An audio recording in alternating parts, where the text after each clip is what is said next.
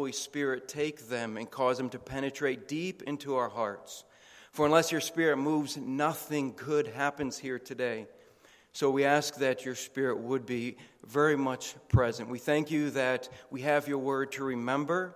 We have your word that causes us to be convicted of our sin, and that we might be mindful of how we are to live aright before the face of God. And so as we open your word, lead us and open our hearts to be receptive to it. It's in your name that we pray. Amen.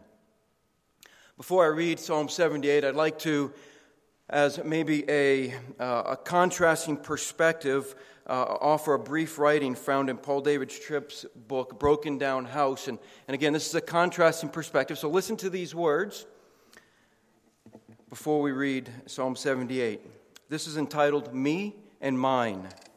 Privacy fence, no sidewalk, attached garage, personal entertainment center, frenetic schedule, half-acre plot, individualized living, lie of autonomy, deceit of self-sufficiency, delusion of self-righteousness, buy your way out of need, endless amusement pushes reality out of the way, never known, never knowing, never stepping beyond what is, comfortable, pleasurable, enjoyable, predictable, safe, door closed silence, shrunken community of me and mine, thinking I can do what I was never designed to do, live all by myself.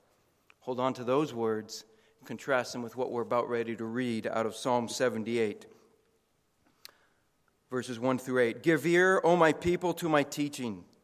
Incline your ears to the words of my mouth. I will open my mouths in a parable. I will utter dark sayings from of old, things that we have heard and known that our fathers have told us. We will not hide them from their children, but tell to the coming generation the glorious deeds of the Lord and his might and the wonders that he has done.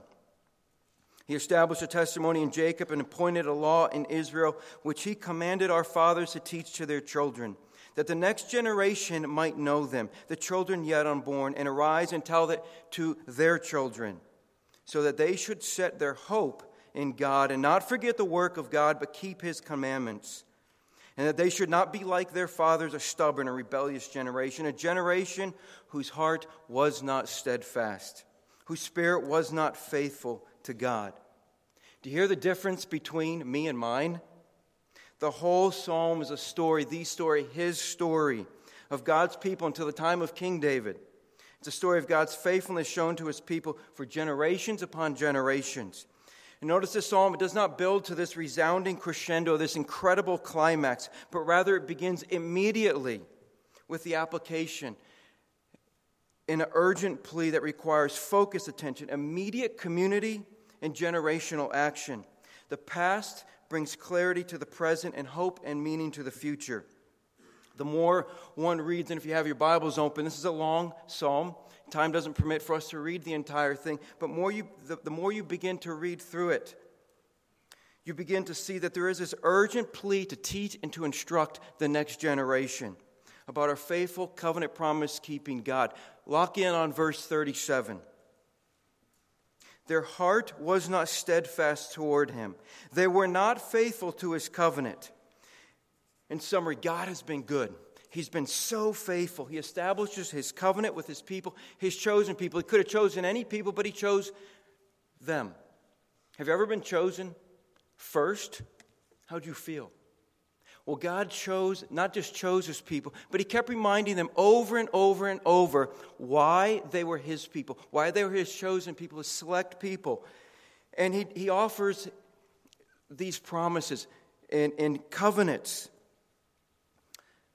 that you will be my people and I will be your God. And he offers these covenants to Adam, to Noah, to Abraham and Moses. And I believe before we press forward and look at the rest of the psalm, I think we need to look back, because what is it that we're supposed to tell the next generation? I think looking back at these 4 covenants will help us as we look to move forward.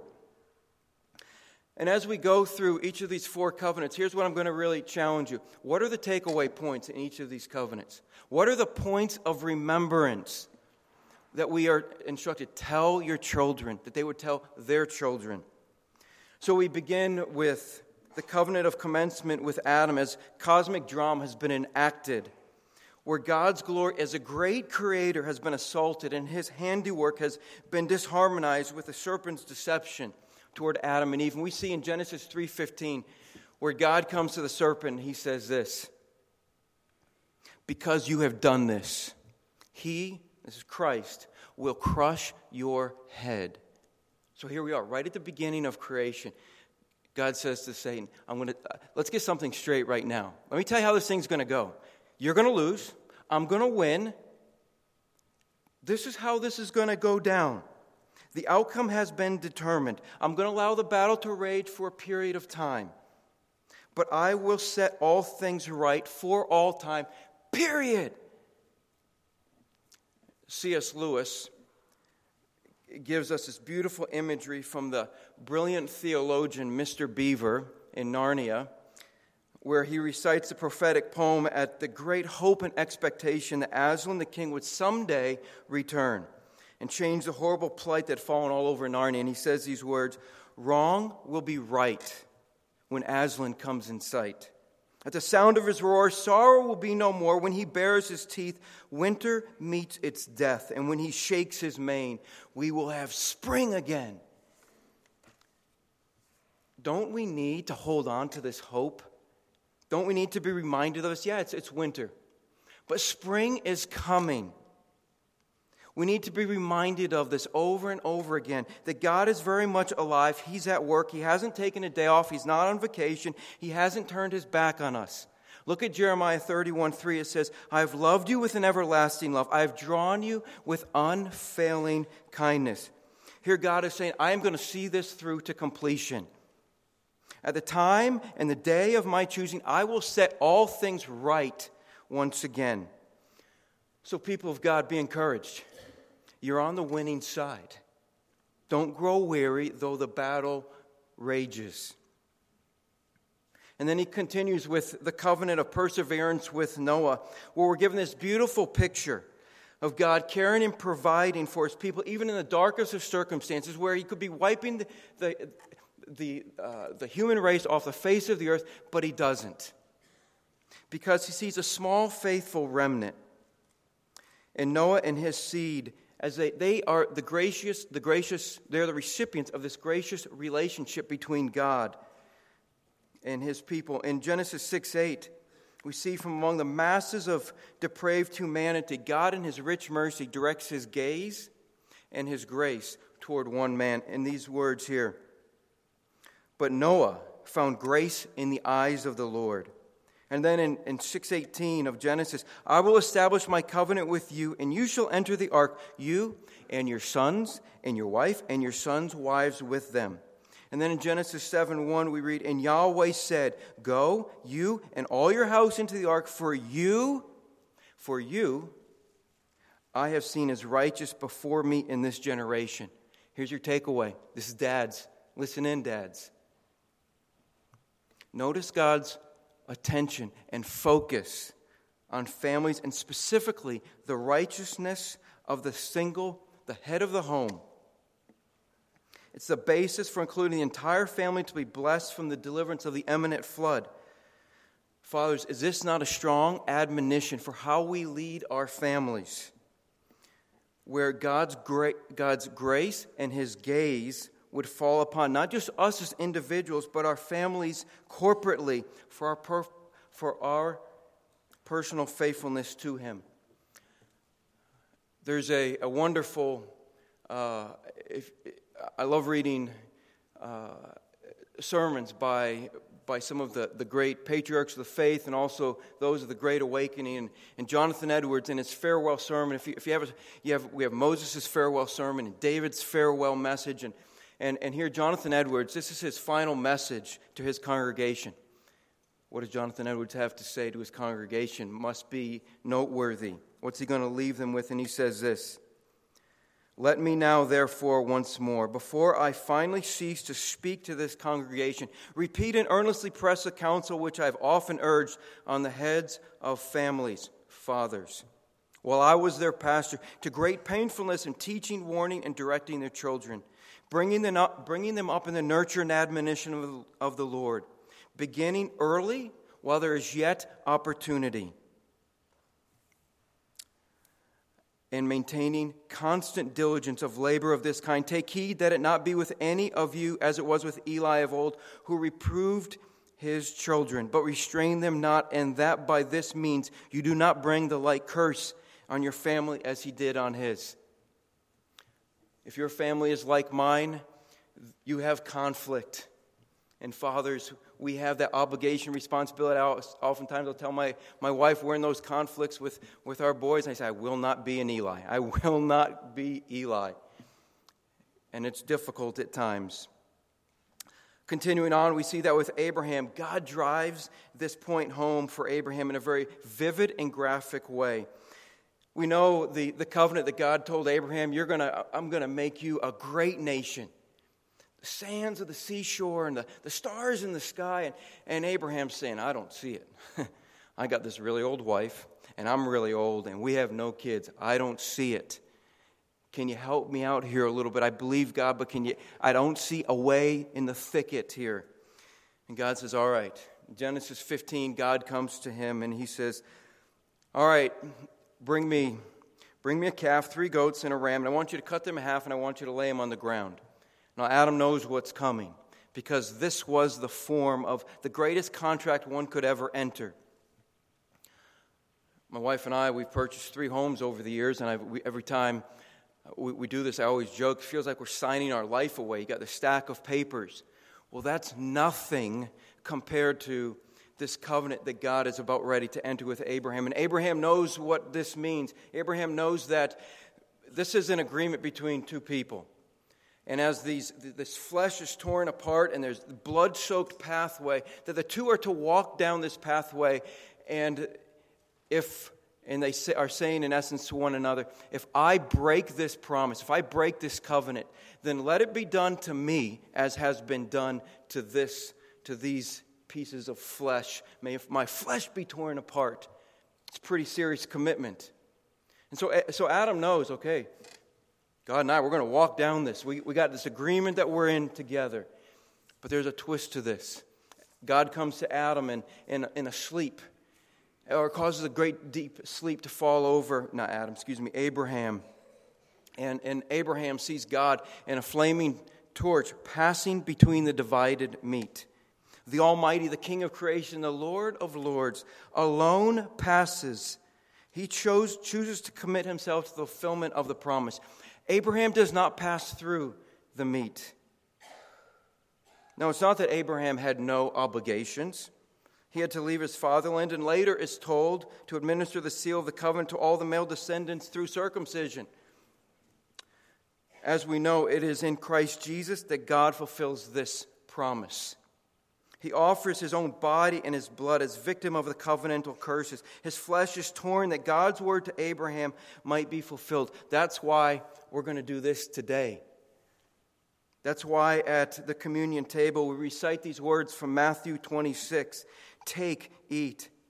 This is my body that is broken for you. This is the blood of the covenant that is shed or poured out for the forgiveness of sins.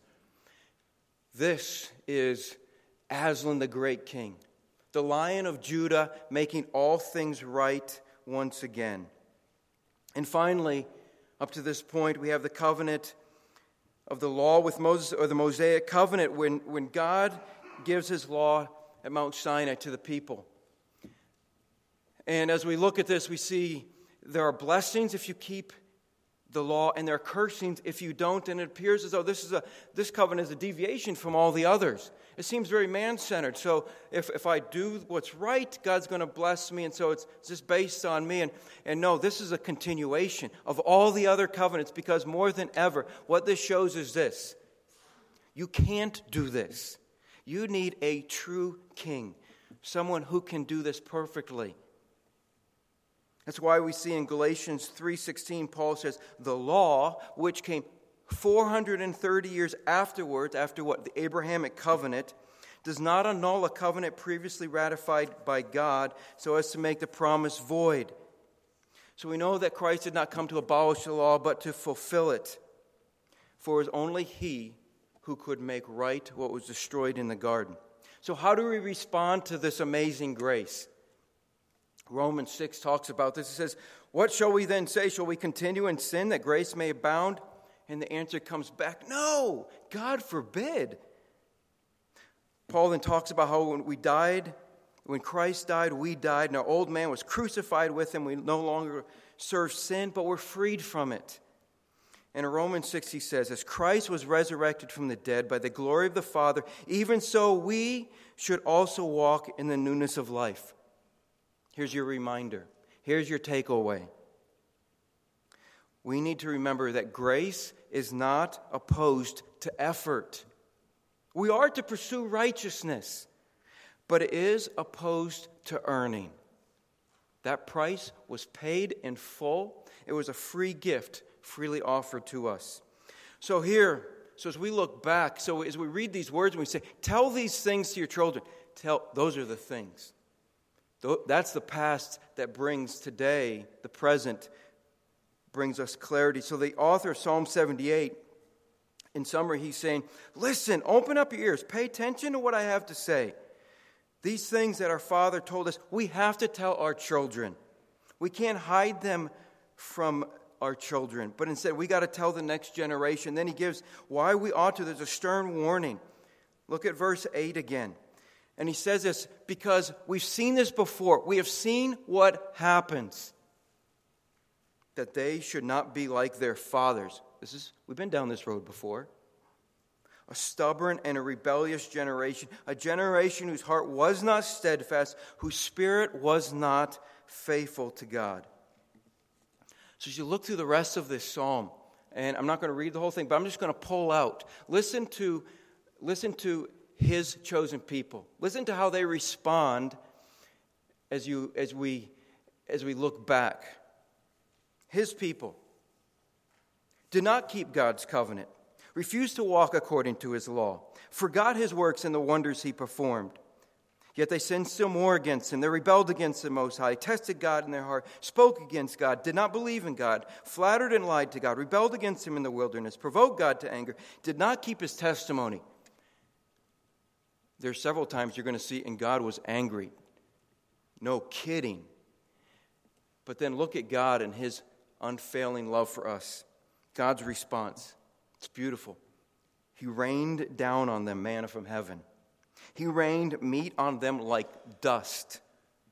Restrained his anger. He led out his people like sheep. He brought them to the Holy Land. He drove out nations before them. Settled the tribes in Israel. He put his adversaries to rout. He built his sanctuary like the high heavens.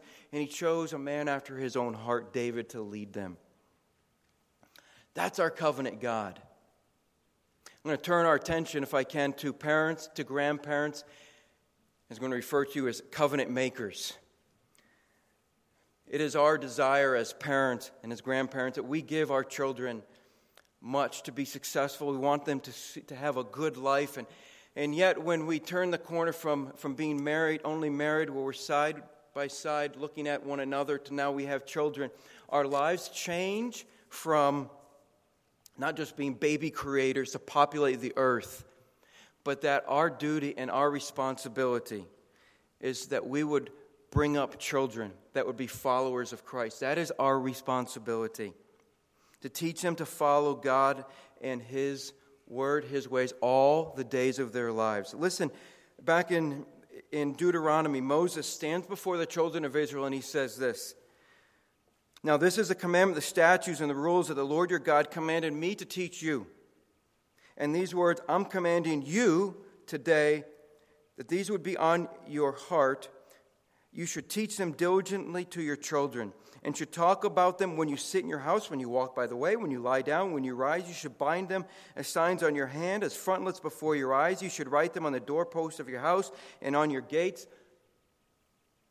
This isn't a sometimes thing. This is an all-the-time thing.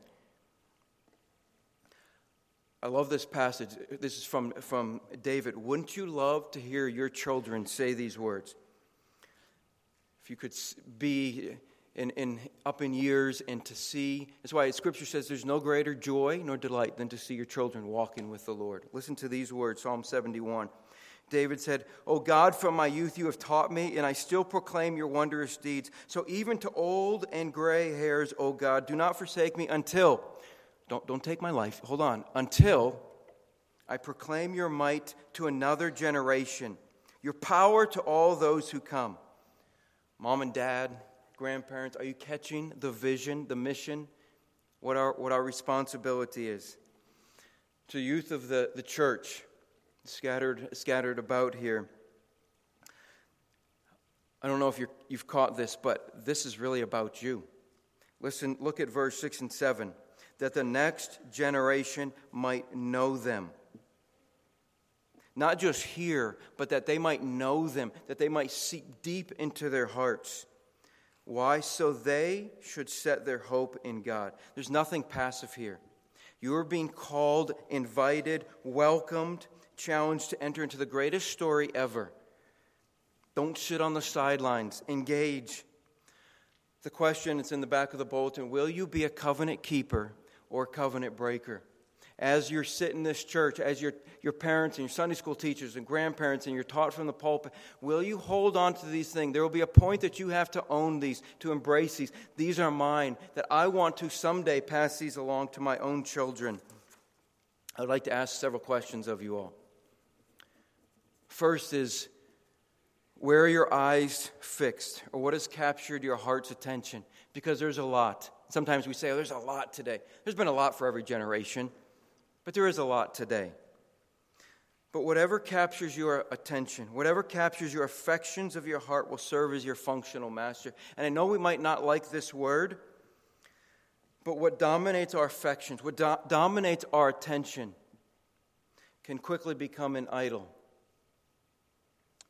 And D.M.L. Jones said, "An idol is anything in our lives that occupies the place that should be occupied by God alone. An idol is anything by which I live and on which I depend, anything that holds such a controlling position in my life that it moves and rouses and attracts so much of my time, attention, my energy, my money." Every idol has unbelief at its core. Every idol, in essence, is saying this: God, you are not sufficient. God, you are not enough. If you've not bowed your knee to the King of Kings and the Lord of Lords, you've got to know this. If you surrender your life, he says, freely come. As you come to the table later, and you hear this word, might that be a conviction to your heart to say, I too need to be there, to be a covenant keeper, because salvation is freely offered, and you got to hear this. Well, salvation is freely offered. Everything else will demand that you purchase it. Jonah 2:8 says, those who cling to worthless idols forfeit the grace that could be theirs. Don't forfeit the grace that could be yours. John Piper in Hunger for God says, if you don't feel a strong desire for the revelation of the glory of God, it's not because you've drunk deeply and are satisfied. It's because you have nibbled at the table of the world. Your soul is stuffed with small things, and there's no room for the great. God didn't create you for this. There's an appetite for God, and it can be awakened. And I invite you to turn from the dulling effects of the world and the dangers of idolatry. In the words of country singer Tim McGraw, live like you were dying. What would you do if you had another 1 week to live? Might your priorities change? What might you stop, and what might you start pursuing? Second, I'd like to ask, who are you listening to? Might I offer a suggestion? And this is where the parents say, hear, and stand and say, way to go. And students are saying, come on now. Ephesians 6:1-4 says to children, obey your parents. Honor your father and your mother. Listen to this. That it may go well with you and that you may live long in the land. So what would be the opposite of that? Don't honor your mom and dad, so it won't go well and you'll die soon. Maybe that's what that's saying. Proverbs 6:20-21 says, my son, keep your father's commandments and forsake not your mother's teaching. Bind them on your heart, tie them about your neck. Because here's the reality.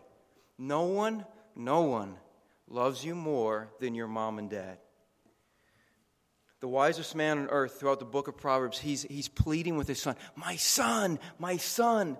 Listen to these words because they will be life to you.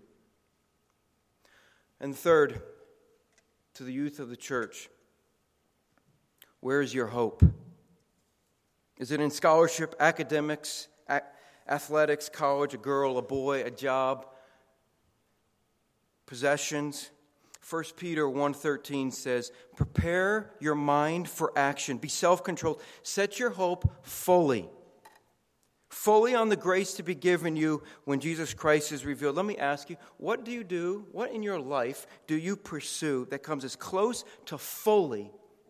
What would fit into that category? And then might I ask, is it life-giving? Do you find true satisfaction, true fulfillment in that?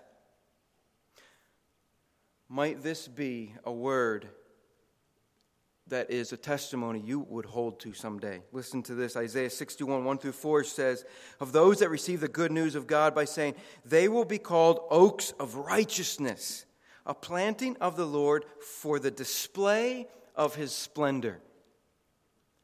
I don't know, parents, but I would love to have that be said of my 3 sons, that they would be oaks of righteousness in the church where God has planted them for his honor and for his glory alone.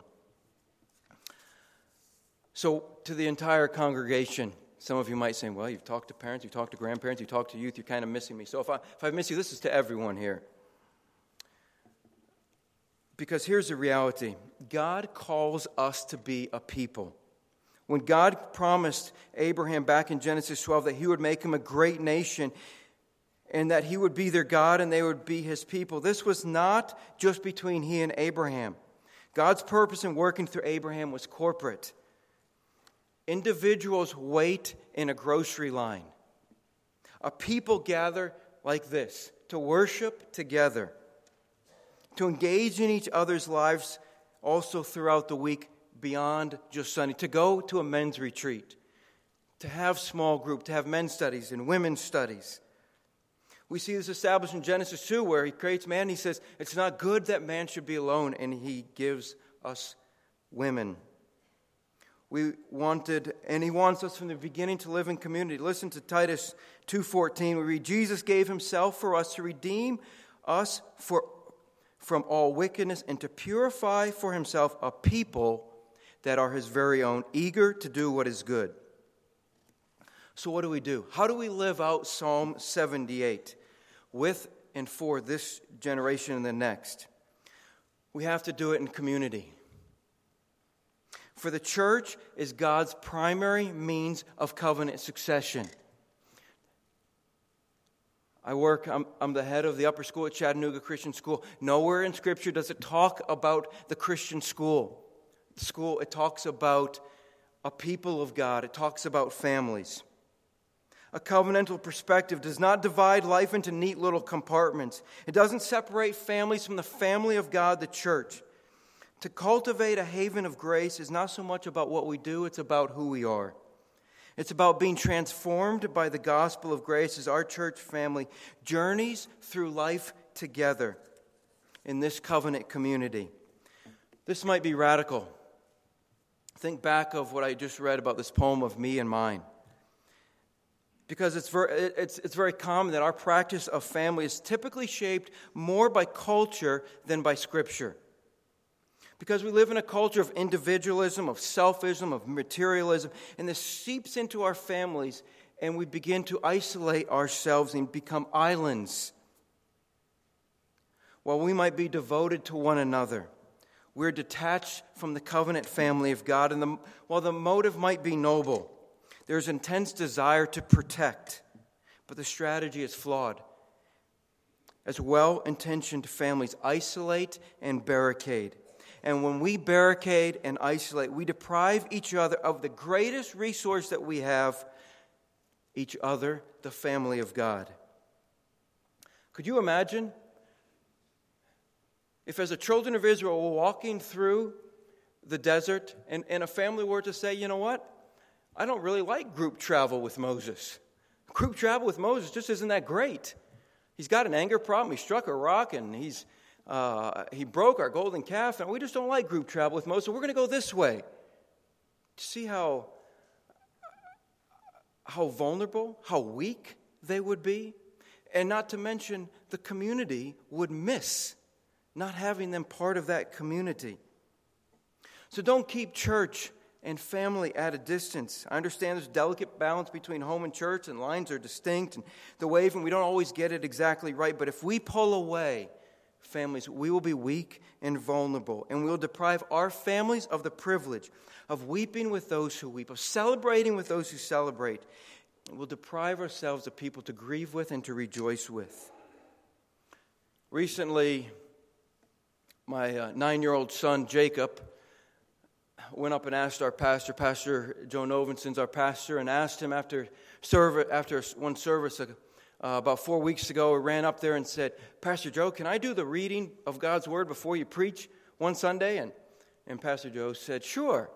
And so he the next Sunday, he stood up and as a 9-year-old, and he read God's Word. And afterwards, I had many people, many fathers come up to me and say, you don't know how that blessed our family. I had my young son say, Dad, I'd like to do that someday. Dad, I could see myself doing that. Fathers saying, it was as if my son was up there. And here's the reality. Well, that was my son. That was their son. Because when we stand at covenant baptism, we say, we're going to stand, or we're going to raise our hand, and we're going to agree that we're going to help to raise that child. Though not my biological child, that's our child. He's starting to catch a glimpse. That's what the family of God is. So when we hurt, and there's someone hurting in our midst, we hurt with them. And we celebrate with them. That's how our community commends from one generation to the next God's covenantal promises and His faithfulness. And so we don't become weaker and vulnerable. And words don't really adequately describe the wonder and the beauty of God's people living out the reality of this relationship with Him. But when you see it, you know it. And it's a dazzling spectacle of grace. Might Hickson Prez, many years from now, be a strong and vibrant community because of their faithfulness to God's Word, and because of their commitment to tell the next generation and to teach of His faithful covenant promises, so they would tell your grandchildren, your children's children someday. Let's pray.